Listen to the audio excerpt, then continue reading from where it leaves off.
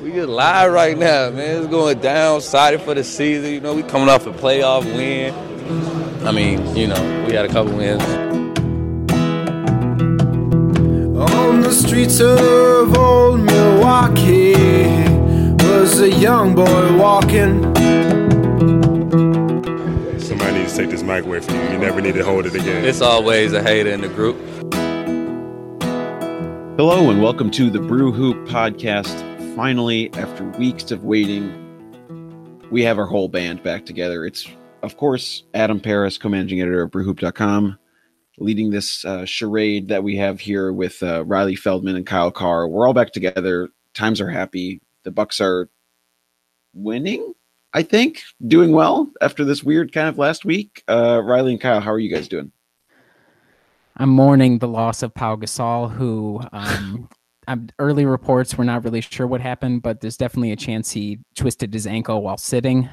So whatever happens, I think that's going to be a tough beat for the Bucks. So we're just going to have to see how it goes from there. And I'm doing okay. I'm still sad about Dante's injury, but I did have a good birthday week. So thanks everyone that wished me a happy birthday. Other than the Bucks last Sunday, that was not nice. What was the highlight of birthday week besides the Bucks loss? Oh, that's a tough one. You know, I went to La Taguara in Madison and Swagat, so a Venezuelan restaurant and a Indian restaurant. Both my parents and Emma's parents took me out to dinner both for those times, and the food is just fantastic. So getting 2 free dinners, always a plus. What's sure? Oh, go ahead, Riley. I was going to say, are you sure it wasn't watching Minnesota make it to the second round of the tournament and watching the Badgers get bounced in the first game, or was that just me? That was just you. Oh, yeah, okay. it was 100% just you. I was going to give you 1 minute at the end of the pod to shine, but you don't get it. You've already thrown it away. Yeah, I got it in at least. I got the lick in at least. Yeah, they looked good yesterday. How dare you, sir? Well, hey. Shout out to the Badgers being the only team to lose in round one. Very impressive fashion. Yeah, I was a huge Badger fan growing up. I always watched them with my dad and everything. And as I've grown much more accustomed to NBA basketball, it has grown increasingly more difficult to watch the Badgers play the sport of basketball. It's just tough watching college basketball in general. You telling me seeing Mr. Hep posted up underneath the basket time after time isn't doing it for you? Look, Riley, his array of post moves could certainly translate to the next level. Okay, yeah. I really think he has some potential there. All right, have you seen how he stuffs the stat score? How he stuffs the box score? I mean, he passes out of the post.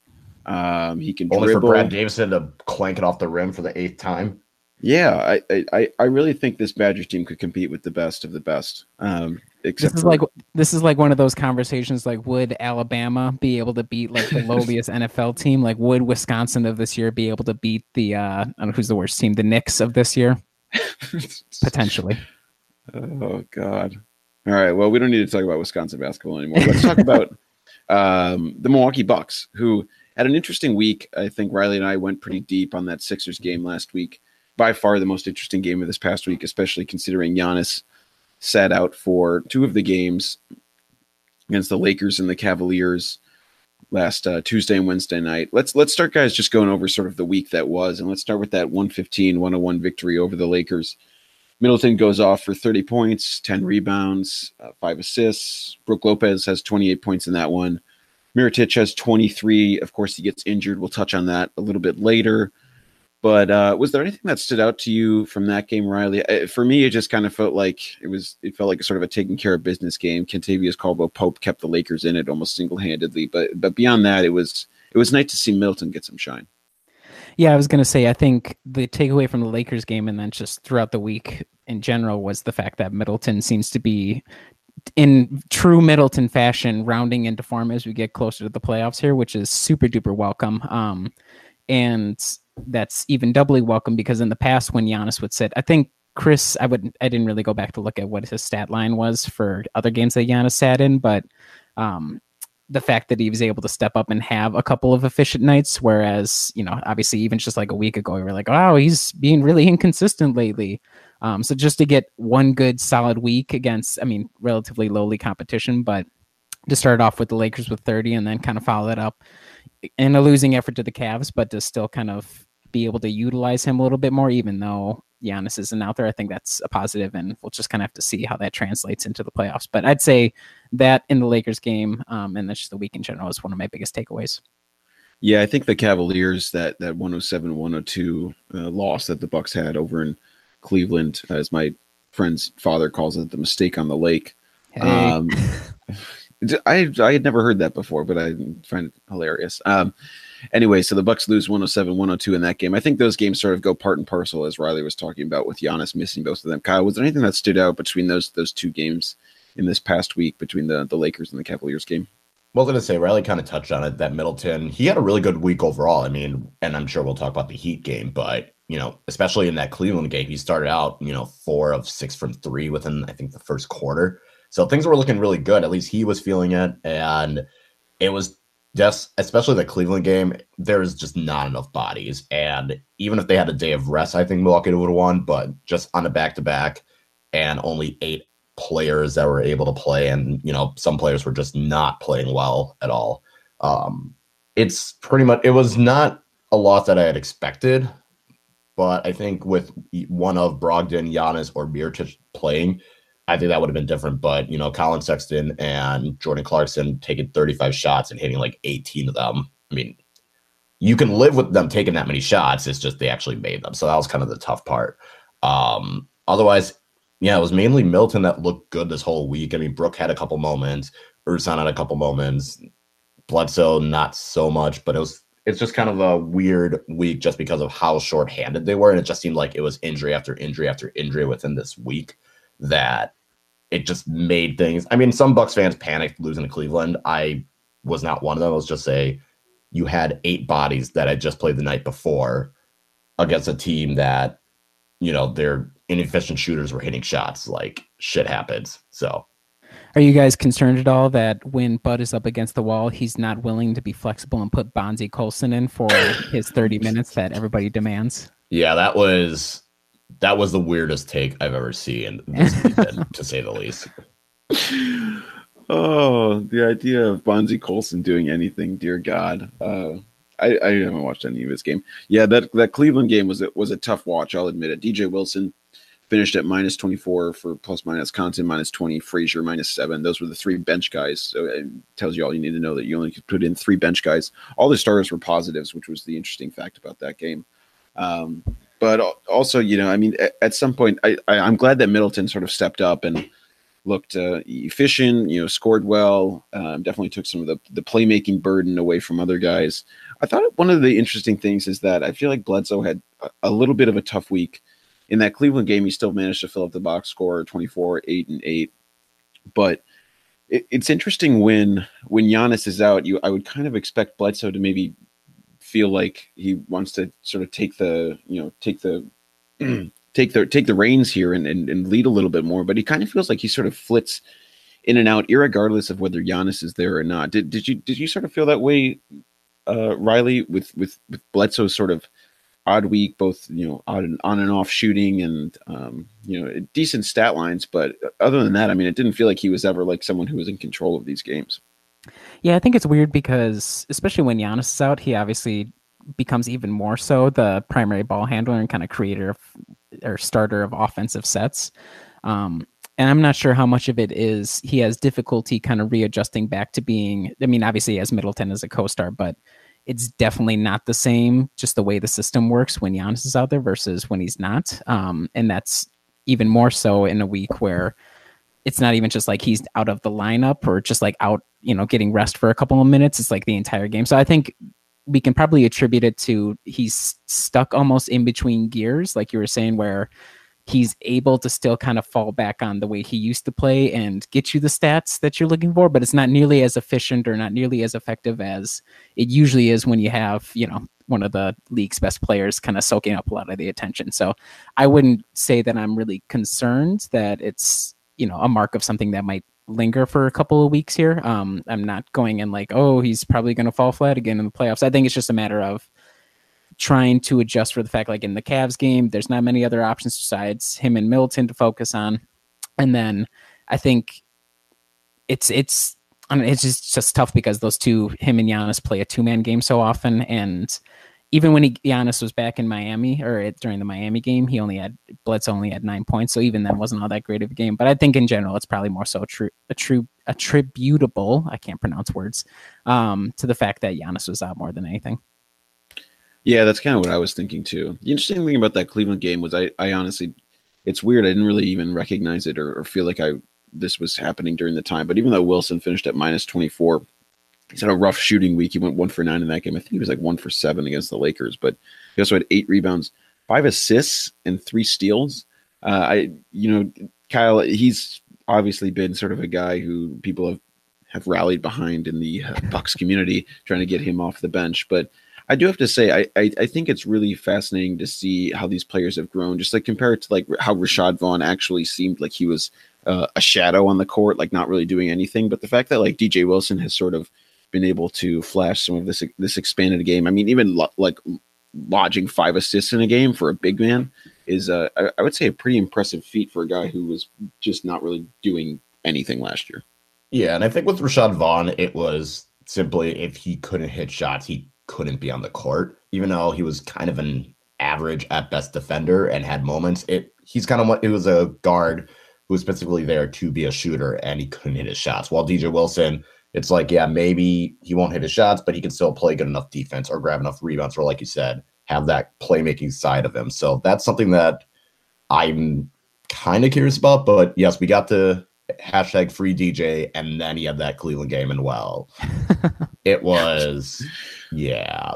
I mean, I still believe in DJ Wilson, but it was like Summer League DJ all over again. Like I went back just to watch a couple of the highlights and like all of his shots. It was like the most DJ Wilson of 2 summers ago DJ Wilson game. Like he's not really like sort of not even initiating offense, but it was a lot of weird like step back jumpers, like mid rangers that don't make sense. And like, but still he would get a couple of rebounds and assists. Like it was a weird throwback game for DJ, but I guess that's what happens when you have to throw him out for like 30 minutes on a random Wednesday in Cleveland. Yeah. Plus it was like, he seems to have gotten intimidated by like Tristan Thompson and Larry Nance and Kevin Love. It's like, what the heck? I don't understand how that happened, but it was just that Cleveland game. Yeah, he didn't play well. Bledsoe, yeah, he filled up the box score, but it was a very inefficient shooting night. It seemed like Middleton was the only one that came out of that game looking good. But again, it is what it is. 8 bodies on a back-to-back is not ideal, but I am curious to see, because it seemed like DJ Wilson did rebound a little bit better. Like he played a lot better in the Miami game, and even just before in the Philly game, he hit 3 or 4 threes, and 3 of them were in the corner. So it was just I think it was just an ebb and flow. That's what you're going to get with a young player who didn't get much burn, and then he's kind of thrusted into the fire and has to, sink or swim at that moment. And in Cleveland, he sunk, while in Miami, he swam. Yeah, that's totally fair. And the trepidation at the rim against some of those bigger guys has certainly borne out this year. I mean, he's only shooting. Doesn't have many attempts at all, but he has 47 attempts on this season. He's 25 out of 47 in terms of field goal percentage at the rim, just 53%. That's in the 7th percentile for bigs per cleaning the glass. So obviously, a lot of us know that that's not going to be his primary role, but you could certainly see some of those issues when he was trying to finish near the rim in these past couple of games. But irregardless of that, let's stop talking about the games without Giannis, because those are not suck. Realistic, because they suck. And let's talk about the 116-87 win over the Heat. Giannis had 27 points, 8 rebounds, 7 assists. Middleton chimed in with 18 points, 8 boards, 10 assists, nearing a triple-double there, of course. Offense looked a lot more in sync. It seemed to have a lot more flow to it. The Bucks had 33 assists in that game, 25 and 24 in the other 2 without Giannis. That's not too far off their regular typical assist per game count. It looks like they average around 26 per game. So those other 2 weren't atypical or anything. But this one, so the 33 might have been atypical, but it felt like there was a lot of flow to the offense. And it really just showed Riley how potent this Bucks team is when they actually are making shots at a proficient clip. They shoot 50% from the 3-point line. I mean, the fact that it feels like if the Bucks are shooting anywhere near that percentage from deep, they're almost unbeatable, right?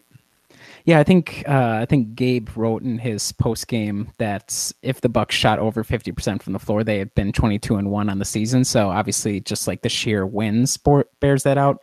And again, I mean, we've talked about it time and time again, and it's sort of a trope, but this is just the way basketball ends up working out, especially when you have a system that's so centered around Giannis's sheer existence and the way that he plays, that he's back out there. He has a really awesome night from the floor. He keeps up his, monthly average of one ankle tweak a game that gets everybody's heart stopping. And then it kind of opens everything up. And lo and behold, when you have a lot more guys available and you have all the space generated by Giannis's just being out there, it goes a lot better and you're able to get better looks. And obviously there's a little bit of variance when it comes to whether or not shots actually go in from three. That's kind of another just aspect of having an offense, jump shooting offense, like we talked about, but having them out there means you get better shots. Better shots means usually they go in at a higher rate, you hope, and then you smack the Heat. So it's all good. Yeah, Kyle, this is a potential first round matchup for the Bucks. The Heat and the Orlando John Hammonds are sort of vying for that 8 seed down there. John Hammonds. Shout out to that guy. Loves his tall men. And it feels like the Heat are we always say they're like a tough matchup for the Bucks, and I think that's certainly been true. Spo's a great coach. They have it's sort of an interesting fleet of players that are pretty switchable. They run this zone defense occasionally, but when you look at the results this year, the Bucks' one loss against them was 87-94. They just have a putrid shooting night from the floor.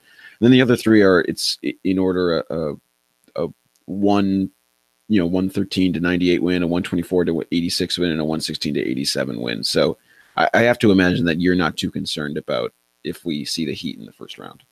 Not even a little bit scared. Although, if you ask Skip Bayless, Miami is the team that the Bucks need to fear, which, of course, it's Skip Bayless, so I'm not going to take any seriousness with that tweet. But no, it was, the one game Milwaukee did lose in Miami, it was on a back-to-back. Like, they played in Boston at 8 o'clock Eastern time, and that game ended, and then they had to fly over, land at 4 a.m., and then try and turn on and play a game the next day. Like, you're not going to do well. But I think, last year, Miami would have been a tough team for Milwaukee to play against just because, Miami has a rim protector in Hassan Whiteside. They have James Johnson, who can kind of guard Giannis pretty well, and they're a lot more physical, which, last year when the Bucks offense was here, Giannis, Middleton, Bledsoe, do something, and I don't know. Well, now there's an actual offensive game plan. There's shooters on the court, and it spaces it out. And that's the big difference is you can take away the Whiteside factor just by having Brook Lopez take a three-pointer. And when you have shooters on the court, it kind of helps that. It spreads it out a little bit more, and Giannis can beat anyone one-on-one. So I'm not really afraid of Miami. Granted, I think Orlando would be an easier matchup, but neither team really I could see winning more than a game. Like, I could see Miami winning a game 3 or game 4 just because, Miami nightlife might hit and Milwaukee might have a poor shooting night. But yeah, I think Miami is just a team that, they can give you fits, but they're not going to give you enough fits that it's going to be that tough of a series. Yeah, you're kind of splitting hairs at that point, and hopefully, like you said, the guys don't do like a pre-celebratory "we won the first round" night in South Beach or something like that. But I agree that I don't know if you can say it's really a big takeaway since we played the Heat well pretty much all season long, including that 65-point comeback, 2 weeks ago. But I think just in the context of this one specific game, like you said, Adam, or like you said, Kyle, just the fact that they got back on track offensively and the fact that you were able to get out of there with all the starters getting under 30 minutes of play, which is super duper awesome, especially with how much run some of the guys had to have earlier in the week. Plus, we should mention Ersan with the plus 26 with the suck it haters plus 26. So keep that in mind. For all those calling for free DJ, keep that number in mind, please. Yeah, Ersan, honestly, since like partway through the season, he had that weird spell after he came back from the concussion where I don't know what was going on there, but he just wasn't able to make shots. And maybe his equilibrium is finally back. And so he's nailing shots, 4 of 6, 3 of 3 from deep. 13 points in that game, of course. Yeah, the Heat are such a weird, odd team. The fact that Justice Winslow, what was that, 2 seasons ago, didn't they started him at center or something in one game? They started him at power forward, and now he was their point guard this year. Yeah. I don't know. They're kind of just trying to see if Justice Winslow can do anything on the court, which coming out of Duke, he was known as this guy that can play multiple positions. It could be a shutdown defender. But this might be taken a little bit too far. Expect him to be like a point guard. Yeah, it's been they're an odd team, and certainly the difference between Orlando and Miami is fascinating. Spo certainly has a lot more playoff coaching experience. Orlando kind of seems like they would just be losing their mind to even get in the playoffs. I think I'm sure their owner would just be like counting all of the extra dollars that he gets from those playoff game tickets. So all of the 10 people in the Amway Center on each game. I will say Orlando being in playoff contention should be a win in itself for them, considering how bad they've been the past 10 years. John Hammond, team fixer. That's what you call him. Bring him in and he'll turn you around for sure. Yeah, 100%. That Obama pick looking good. All right, guys, let's move. Let's move on because these games were fine, but they meant almost nothing to me. Let's touch on the Nikola Mirotic injury. So I think that's a lot more pertinent to this Bucks team and where we have them going this season. So of course he hurt his hand on basically drawing a foul on Mo Wagner. Yeah, Mo Wagner. I think that's right. You study you study European history, right, Riley? Is that how it would be pronounced? So yes, the W in German is pronounced like a V, so it'd be Mo Wagner would be the pronunciation. So cool. So Mo Wagner. He why don't even come on this podcast?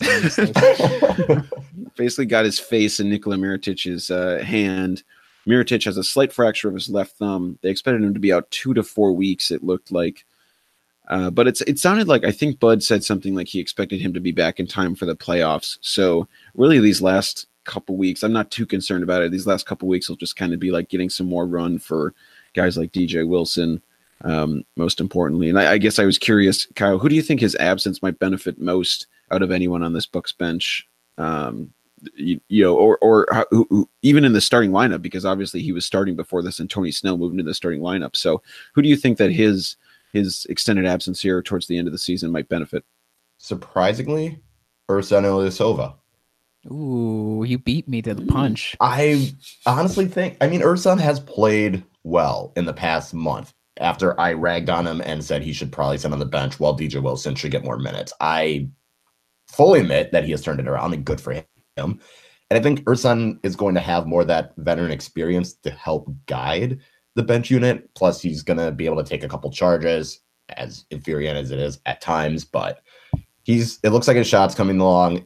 He's still getting those classic Ersan tip-in baskets. So I think his veteran experience plus his improved play will give him more of a run with Mirotic out, because it's going to kind of be like before the trade where he's one of the first guys off the bench and he's going to be, playing with that, Giannis Ersan lineup or Ersan Brook lineup. So I think he's going to be the one that really benefits from this. I think DJ will also benefit just because he'll get more minutes and he'll kind of get a chance for an extended run.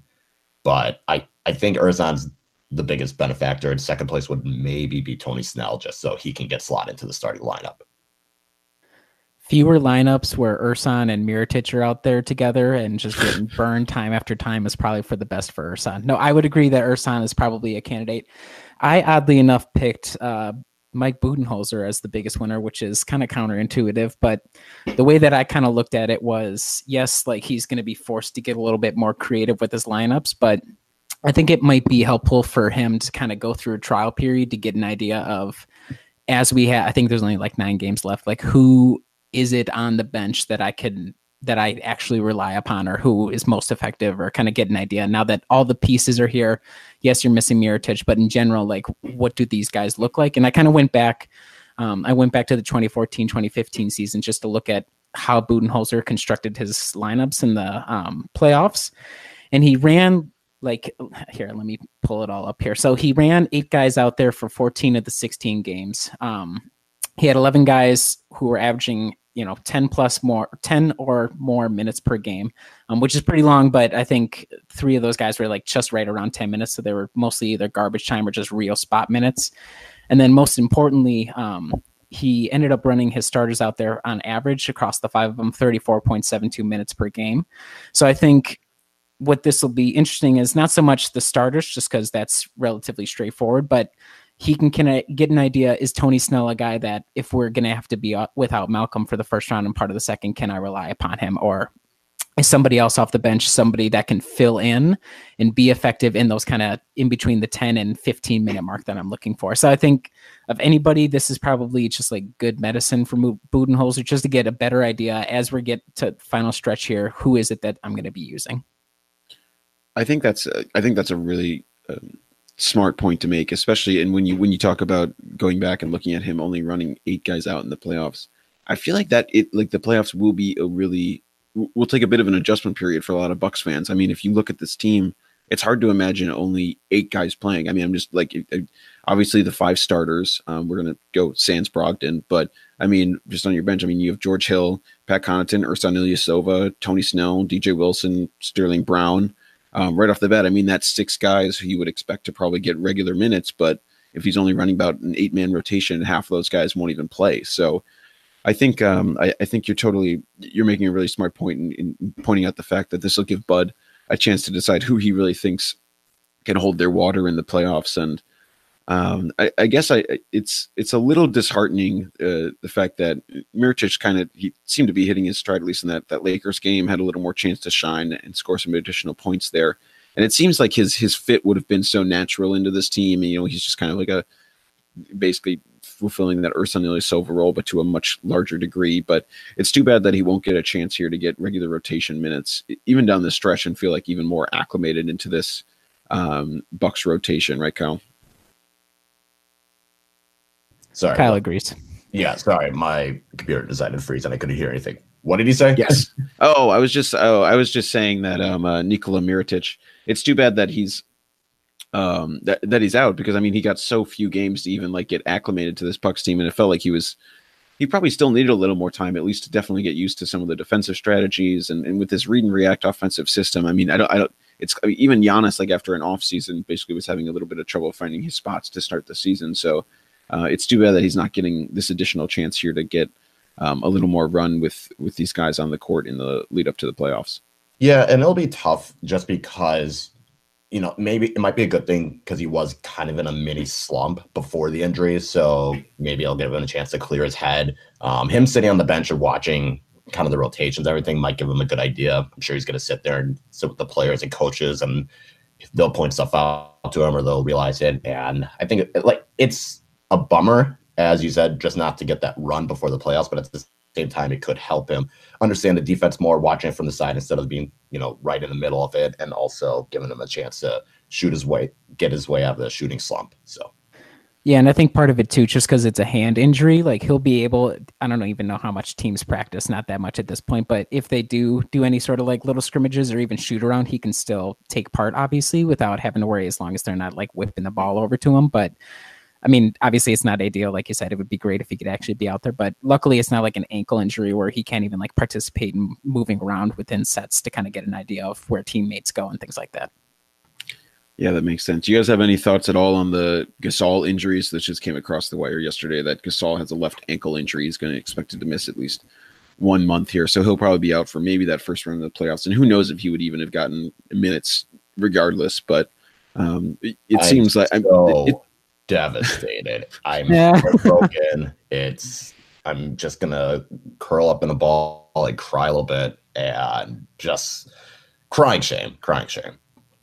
I think I saw somewhere, and there was no verification on this, so take this with the largest grain of salt of all time. Because it could have been. I saw somewhere. I was randomly. Yeah, well, it was on Twitter, which is obviously a super reliable news source. But I thought I saw an account with like DJ Wilson fan 12345 tweeted something about Pau Gasol being upset that he wasn't getting nearly as much run. Which, if there's any truth to that, DJ Wilson fan 12345.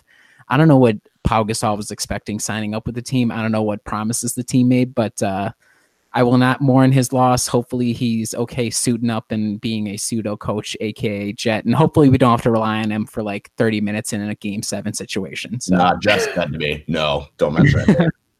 Oh yeah, I forgot. Yeah, he went Harden over Giannis for MVP. How dare he? Yep. We don't have to talk about Jet. No, that mentions for the year. That's it.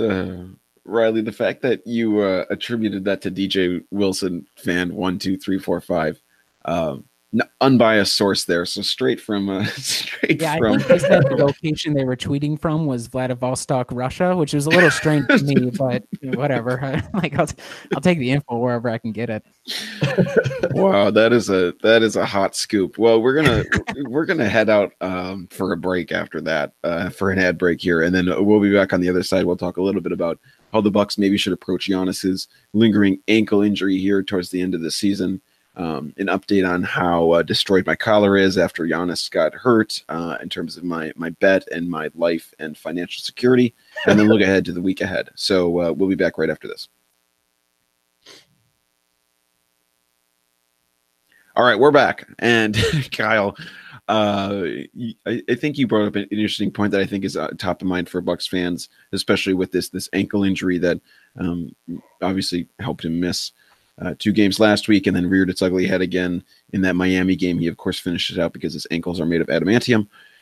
How do you think that they should try and approach this towards the end of the season, knowing that, of course, the getting the first seed should be important, but obviously the more important thing is having Giannis be healthy and ready to go come playoff time?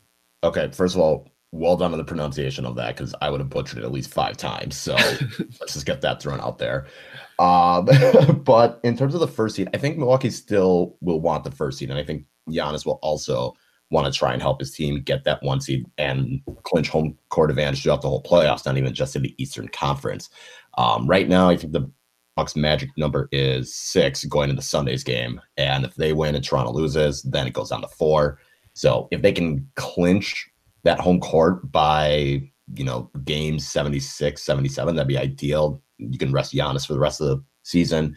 Also, I don't know if he gets his ankles taped, but as someone that has broken his ankle once and sprained his ankle multiple times, you got to tape the damn ankles, okay? Like, I don't know what's going on with the training staff. Like, tape it as much as you can. Wear an ankle brace. I don't care what just do that, because I cannot handle another Giannis on the ground holding his ankle in pain, even if, he gets over it relatively quickly. My heart cannot handle it anymore. So, yeah, please tape it, put it in a cast. I don't care. Sorry. Yeah, okay. Suki Hobson, we know you're listening. Put a cast on there, get him out there. Let's go. And I don't know if they tape it before the game, but at least tape it now for the remainder of the season. But now that I got sidetracked. Also, the Bucks, I wouldn't be surprised if he plays less minutes. It seems like the slate of games are going to get a little bit easier. I know this week is not so much, but if he can, go down to that 28 minute per game range, I think that'd be good. Just, we saw it in Miami. Like, once it got to the second half, Milwaukee's been able to pull away, which has been the trend all season. Is Milwaukee's second half kind of goes into a Golden State-esque performance, and then next thing you know, they're up 15 or 20, and that's when you can probably let Giannis play less, give Ersan and DJ Wilson a little bit more run. So that's how I would approach the Giannis injury. I still think the first seed is going to be too important for him not to play, or at least play in meaningful minutes. Yeah, and of course, this is now the second week in a row where we are relying upon our own history with these injuries to certainly help the Bucs staff and let people know specific diagnoses. Riley gave us that really important update on plantar fasciitis last week. So, of course, rely on us, Bucs staff, and Suki Hobson. Of course, you can tweet at Kyle Koche if you need any advice on how to deal with the ankles. Not a doctor. Not a doctor. But he does have a Twitter account. But does have a Twitter account. All right, Riley, you pulled out some interesting stats though regarding the Bucs maybe trying to get this first seed and the importance of locking that one up. You want to run through some of those? Yeah. So, shocker, everybody, stop the presses. Just so you know, having home court advantage is really important in the playoffs. Who would have thought? Yeah, who would ever have guessed? So I started my research by Googling around and looking for other people who actually did the work to find the research and actually find the numbers. So over at outsourcing all of his information this season. This is a little behind. What is it? Inside baseball? Is that the phrase? That's what's going on with the podcast right now. So this is some inside podcasting. So I kind of started over at 538, and I can't remember who the author was. So maybe I'll attribute that in a second once I pull up the article. But essentially, they had run a test for every game since the year 2000s and kind of seen like what kind of boost the home team generally gets in terms of their winning percentage. And they found that during the regular season, they got a boost of about 9.8% if you assume you're going to win about 50% of the games. And then in the playoffs, that shoots up to plus 14%. So obviously there's that just raw number that kind of proves out what we all assume. And then looking at the way the Bucks have performed at home versus on the road, obviously everybody knows they're awesome at home. They have an 82.8 winning percentage at home. It's only 65.8 on the road, so that's about a 17% boost at home. Which even if you're still winning over 50% of your games on the road, you're still good. So there's that. But then I looked at Toronto at that same kind of number there, and since they're the only team that's really within striking distance, I believe I ended up determining that the difference between their home and away was about 17.5%. So it's a slight increase for them, but when you're looking at potentially needing every single card up your sleeve when you have maybe an injured rotation or a rotation you're still kind of putting together in the playoffs, you need every single little advantage you can. And obviously having home courts, not only throughout the East playoffs, but then into the finals as well, if you're able to make it that far. I think keeping that all in mind, the way that you have to kind of use Giannis is don't change it up all that much between now and when you actually sync it up and actually have the 1 seed in hand, because even though there's a 3-game difference, and yes, it's pretty close to insurmountable, the Bucks still have, I think, the 16th hardest remaining record, and the Raptors have the easiest record left in the NBA. So even though they'll be playing a couple of teams that still have something to play for in terms of playoff seeding, they have an easier path heading forward, where the Bucks have a little bit harder one. So in my opinion, I think you just keep on riding Giannis as best you can. And once you get to that, like Kyle said, then you can kind of give him a rest off if he so desires.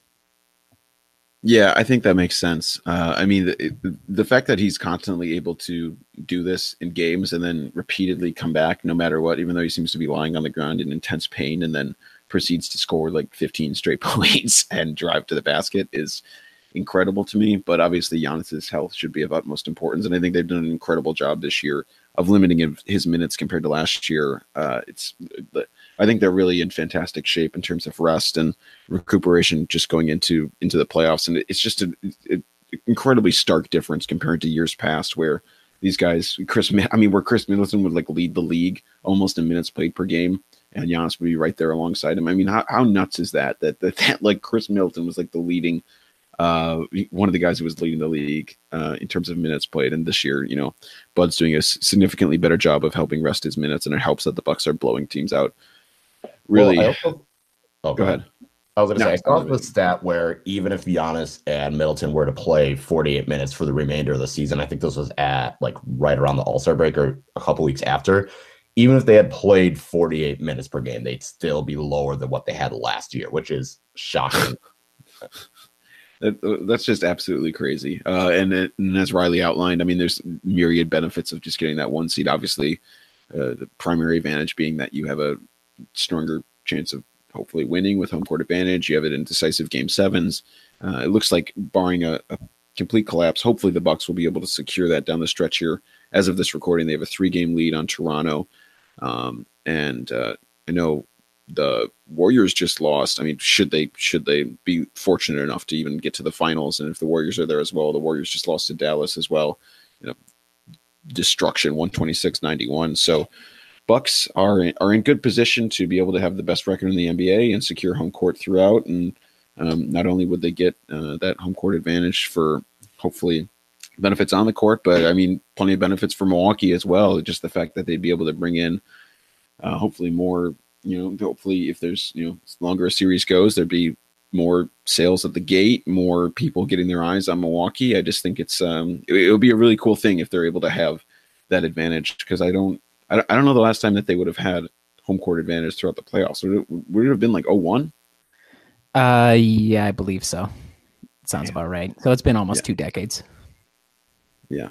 No big deal. It's or about anything. time. Yeah, that's so. It's been, a couple decades. It's been a minute. If there's any proper way to use the phrase, it's been a minute. It's been a minute. Yeah. All right. Do you guys have anything else from this past week that you wanted to touch on before we just briefly look ahead to the week coming up? I was going to say, because we were just talking, I didn't get too deep into it. So just kind of looking at how they should utilize Giannis. I think it's interesting over the last 11 games, he's only averaged 31.1 minutes a game, which is still below his season average of 32.9. And kind of looking at that and thinking about what's the strategy, I still advocate for having him play a bit, but maybe you try to dial back the number of possessions that go through his hands a little bit. So over that same 11 game stretch, he averaged about a 34.2% usage rate. And there were 4 losses in there. 2 of them came when he had 39 plus usage rate against Philly and Utah. Both of them kind of strange or unique games in their own way. And they also lost 2 against San Antonio and Phoenix when he dropped below 27.2% usage rate.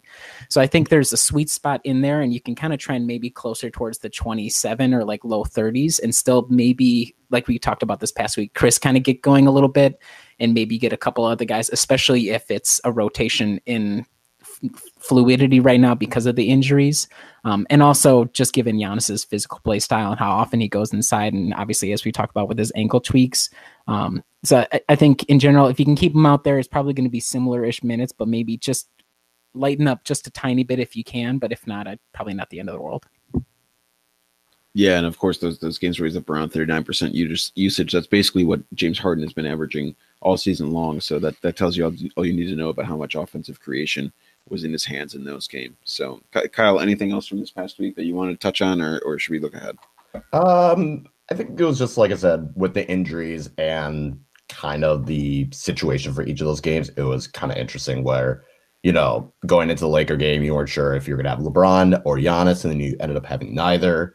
And the Bucks were relatively fine in that game, other than KCP going off. And then you had the Cleveland game, which, that was also a shorthanded game. Middleton still playing well. Another odd game where, 9 out of 10 times Milwaukee wins. And then you kind of turn around and face Miami, a team that supposedly gives them fits, and they kind of just control the game from start to finish. So the situation of this week kind of made it seem like things were worse than they actually were. And going into, I think, the next 2 weeks, it's going to be a lot of scoreboard watching between seeing how the Raptors do, seeing how Golden State does or Denver, while also having a couple tough games with some cakewalks at the same time. So it's going to be, I think this week was just an odd week that we shouldn't read too much into, but who knows? People, obviously, we overreact a little bit too much at times. Speaking of overreactions, I forgot to say DJ Wilson had an individual net rating of plus 61.2 against the Miami Heat on Friday. So keep that in mind, everybody.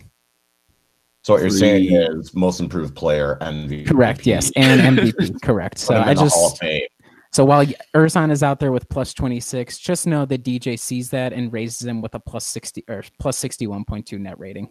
Yeah, DJ's the guy. Yeah, DJ always uses the advanced stats. He doesn't care about some of those basic. He's not counting stats, bro.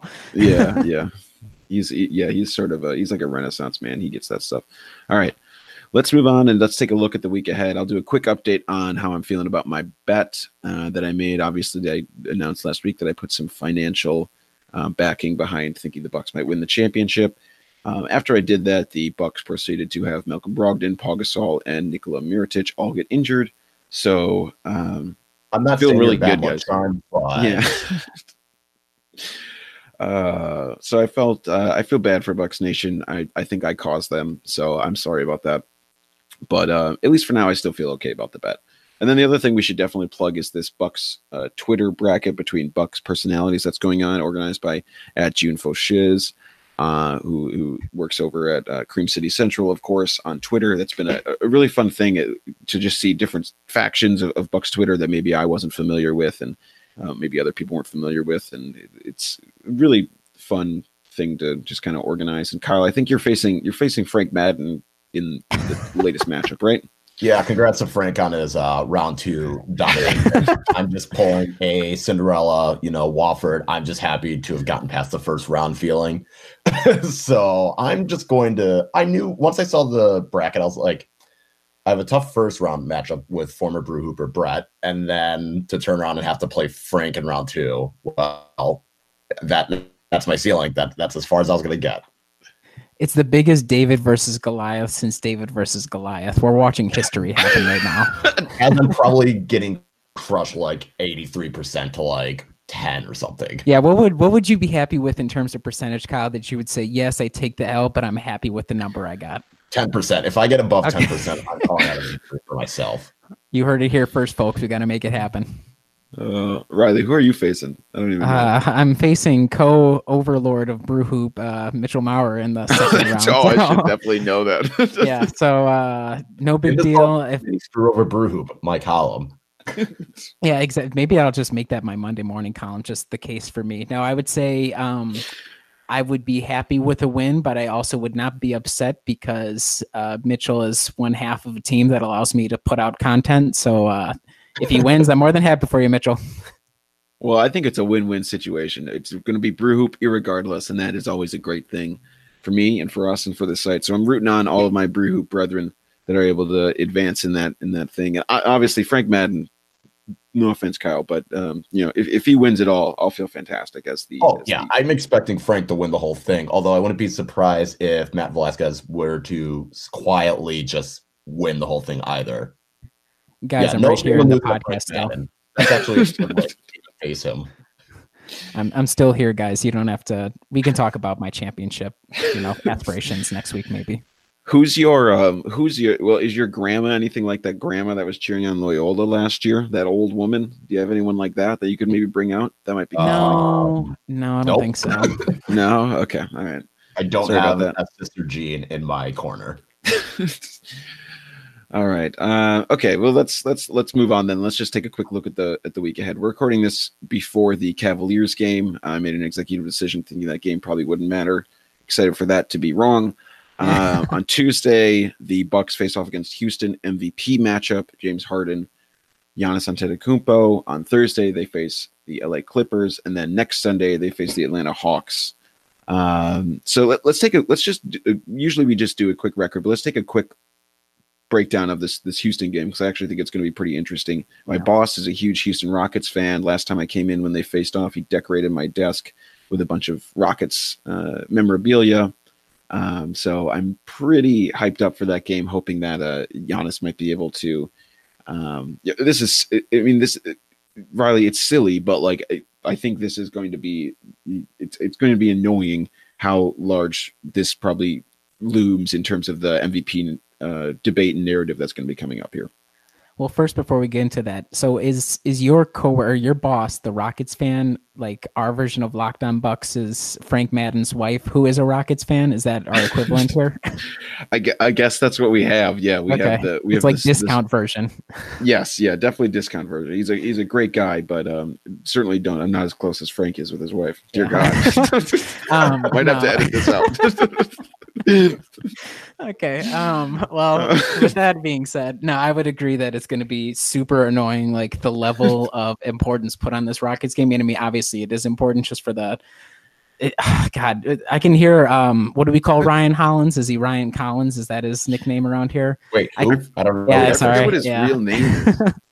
So I could see him and his ilk going in if the Bucks don't win, being like, this is why. And, he who shall not be named, who played for the team last year with a headband. I think a lot of them will come out of this if the Bucks don't win or if Giannis doesn't have a great performance. Be like, see, I told you, James Harden, this is why you've got to vote him MVP. The way that I look at it, because I mean, the Rockets are rolling right now. I think they've won 9 of their last 10, and they've been working a lot of teams. And obviously, Harden has kind of dialed back the offensive load since Paul returned, but they're definitely a dangerous team. The way that I see that one going is kind of almost similar to the Philly game where the way I think the game that they played in Houston was like end of January, and this team looks quite a bit different, just the different pieces and now guys who are unavailable. Because I think Brogdon had a big game in that one as well. So what I anticipate is Giannis going crazy and probably having like close to another 50-point game, but I'm not sure if the Bucks will fall short just because they're missing, too many contributors that would be important in a game like this. Yeah, Kyle, who do you think is the biggest candidate for Giannis to call a baby on the Rockets? I still think it's going to be James Harden. Although Giannis did drill a ball into his face last time. I forgot about that. Maybe he won't say it to James Harden again just because he'll just try and replicate that.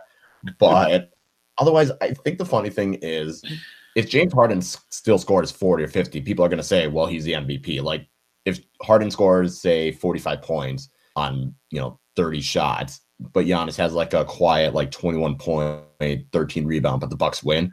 People are still going to say James Harden just because he's putting up the stats, and I'm just whatever about it, but I think that's going to be the interesting matchup just because I don't know if that's a nationally televised game. I'd be shocked if it wasn't. Yeah, it's on TNT, I think. Oh, crap.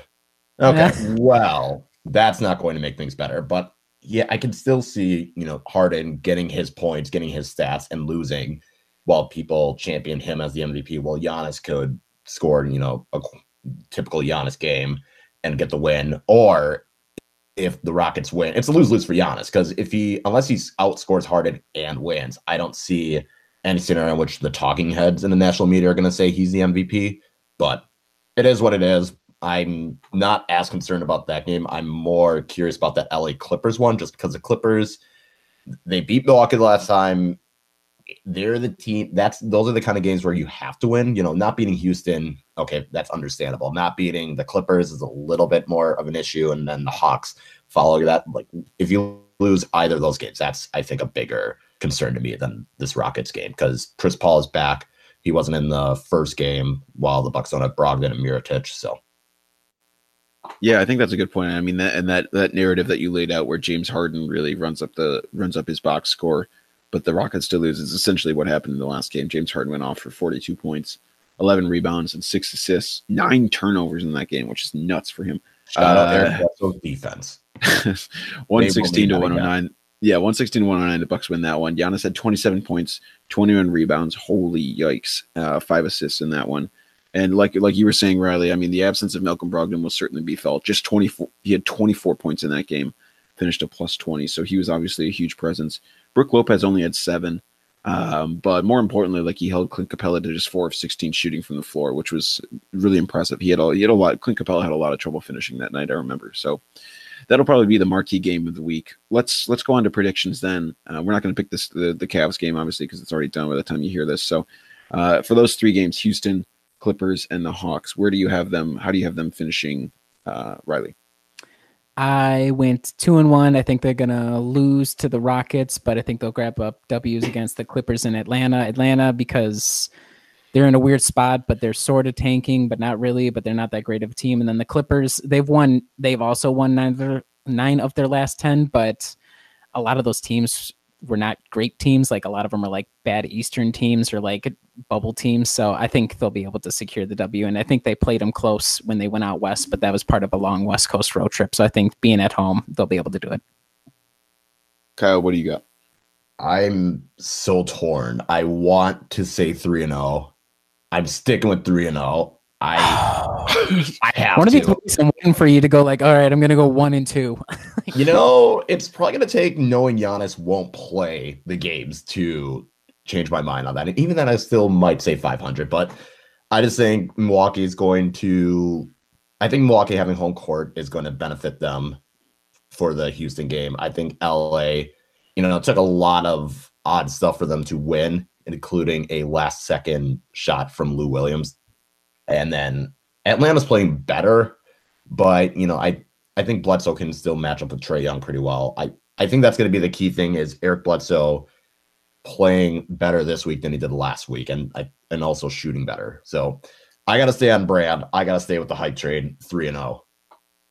Hype train is rolling for Kyle. I'm going to go 2-1. I think they're going to beat the Rockets, beat the Clippers, but I think they're going to drop that game in Atlanta. Maybe Giannis It might will be sit, a rest game. Yeah. It's a weird 11:30 start on a Sunday. I don't know. That's always a really, really odd time. You just never know what to expect when a game starts that early. These guys' bodies are so conditioned to play at night. So I'm going to go 2-1. All right, guys. Well, I think that's going to do it for this week of the podcast. Obviously, just the absolutely incredible slate of games we had to break down. So we're glad you guys stuck around with us. Make sure to rate and review the podcast if you like it. 5 stars, por favor, or whatever you think is fair. And make sure to go to brewhoop.com. We'll have stuff there all week. Follow the @BrewHoop account. Rate and vote for our Brew Hoopers in the Bucks Twitter bracket. And stay tuned, and we'll be back in your ears again next week. Thanks again for listening. On the streets of old Milwaukee was a young boy walking.